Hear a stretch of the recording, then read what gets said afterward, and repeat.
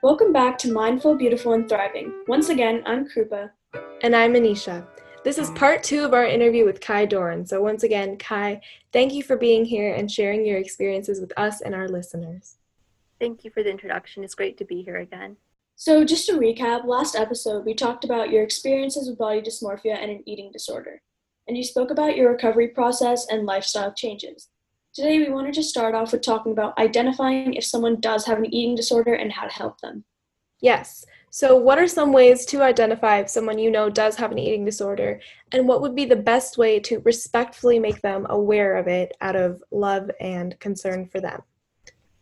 If you're starting to notice symptoms of disordered eating in your friends and family members, I'd recommend Googling a list of symptoms and just doing some independent research and seeing how much of it actually matches up. And with that in mind, you have to remember that the same diagnosis looks a bit different on everyone. Not everyone's going to have the same symptoms or the same warning signs. So it's important to just do your research and to go with your gut. And then when you actually are reaching out to tell them that they need help and trying to convince them to do so, I think it's very likely that your friend's not going to believe you, because denial is a huge part of eating disorders. A lot of sufferers, even at their worst, still believe you're not sick enough. So I would recommend you have to sit them down and tell them specifically why you're concerned. What have you been noticing that's worrying to you? And why is that worrying? And what are the future impacts of that? And just being really honest and letting them know that you're doing this because you care about them, because you love them a lot. And then I think you have to remember, at the end, encourage them to seek help. It's much better if your friend or loved one seeks help on their own, because it's much more powerful. It's much more effective when it comes from them. But if you're really worried, then you might need to reach out on their behalf and get them support. Yeah, that's really helpful. Thanks for talking about that, because I know a lot of our listeners might be parents or kids with friends or family that might be experiencing an eating disorder. So we also wanted to talk about eating disorders in the media and how it's portrayed. Just based on observation, we can tell that the way eating disorders are portrayed in the media aren't necessarily the whole truth. Yeah, so can you tell us a little bit about how the media presence of eating disorders has affected you? And if you can you talk about what the media inaccurately portrays and possibly glamorizes? Yeah. So for a lot of people, shows and movies and books are the only exposures to eating disorders that they have. And the first movie that comes to mind about when we talk about eating disorder representation is To the Bone. And just about every show or movie or book I've seen has been very limited. It's very frustrating because a lot of what they're describing doesn't hold true for most people. Mm-hmm. And because the thing is, they're repeatedly portraying the same stereotype of this upper class white girl who's cis, who's straight, who has an eating disorder because of body image issues. And for a lot of people, that's not really the case. In treatment, it couldn't be more obvious that that's not what eating disorders look like for everyone. The stereotype in the media generalization, it really affects marginalized communities, people of color, trans people, anyone who doesn't fit that stereotype. It makes it harder for people to get medical care, treatment, and support, because they're not seen as someone who would struggle with an eating disorder. So no one's thinking about them in that way.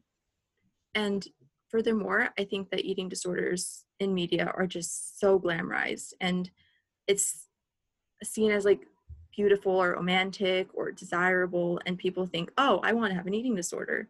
And that to me is so frustrating, because I'm no, you don't.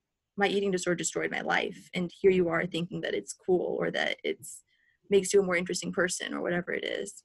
People have this idea that eating disorders are beautifully tragic, when in reality they're just tragic and suck. I think that's really important for people to understand, especially those who really have only seen it online and never known anyone with the same issues. We also wanted to ask you if you would be able to speak to why eating disorders are so common in the trans community.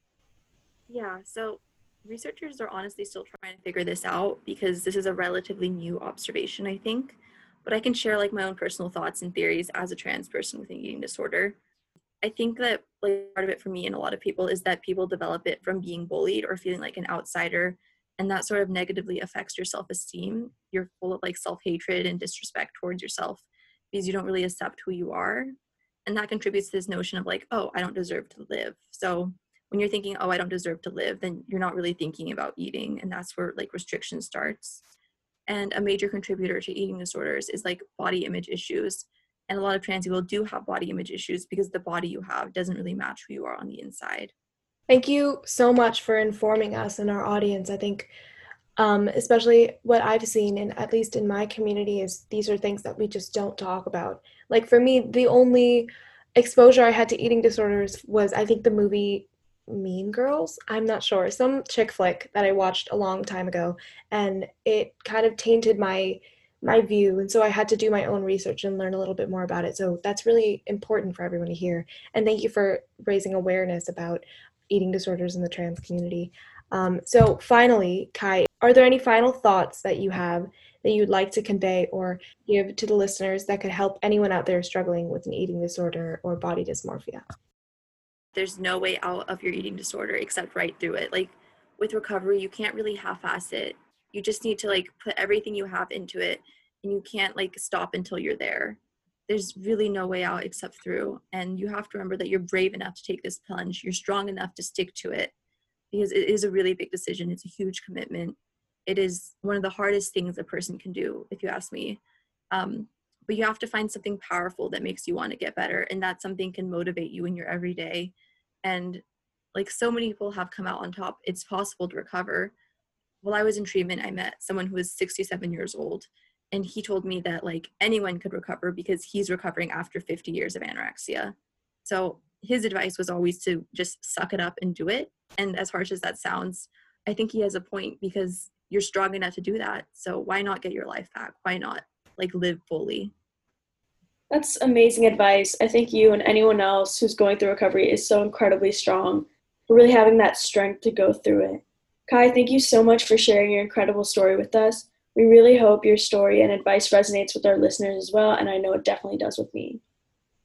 And with that comes the end of our interview. Thank you, Kai, again, and thanks for listening, everyone. You are listening to Mindful, Beautiful, and Thriving, a podcast series by Tharaka Foundation. As part of our youth series, we will be releasing new episodes every Friday, so make sure to continue to check those out. We hope you enjoyed this podcast, and thank you so much for listening.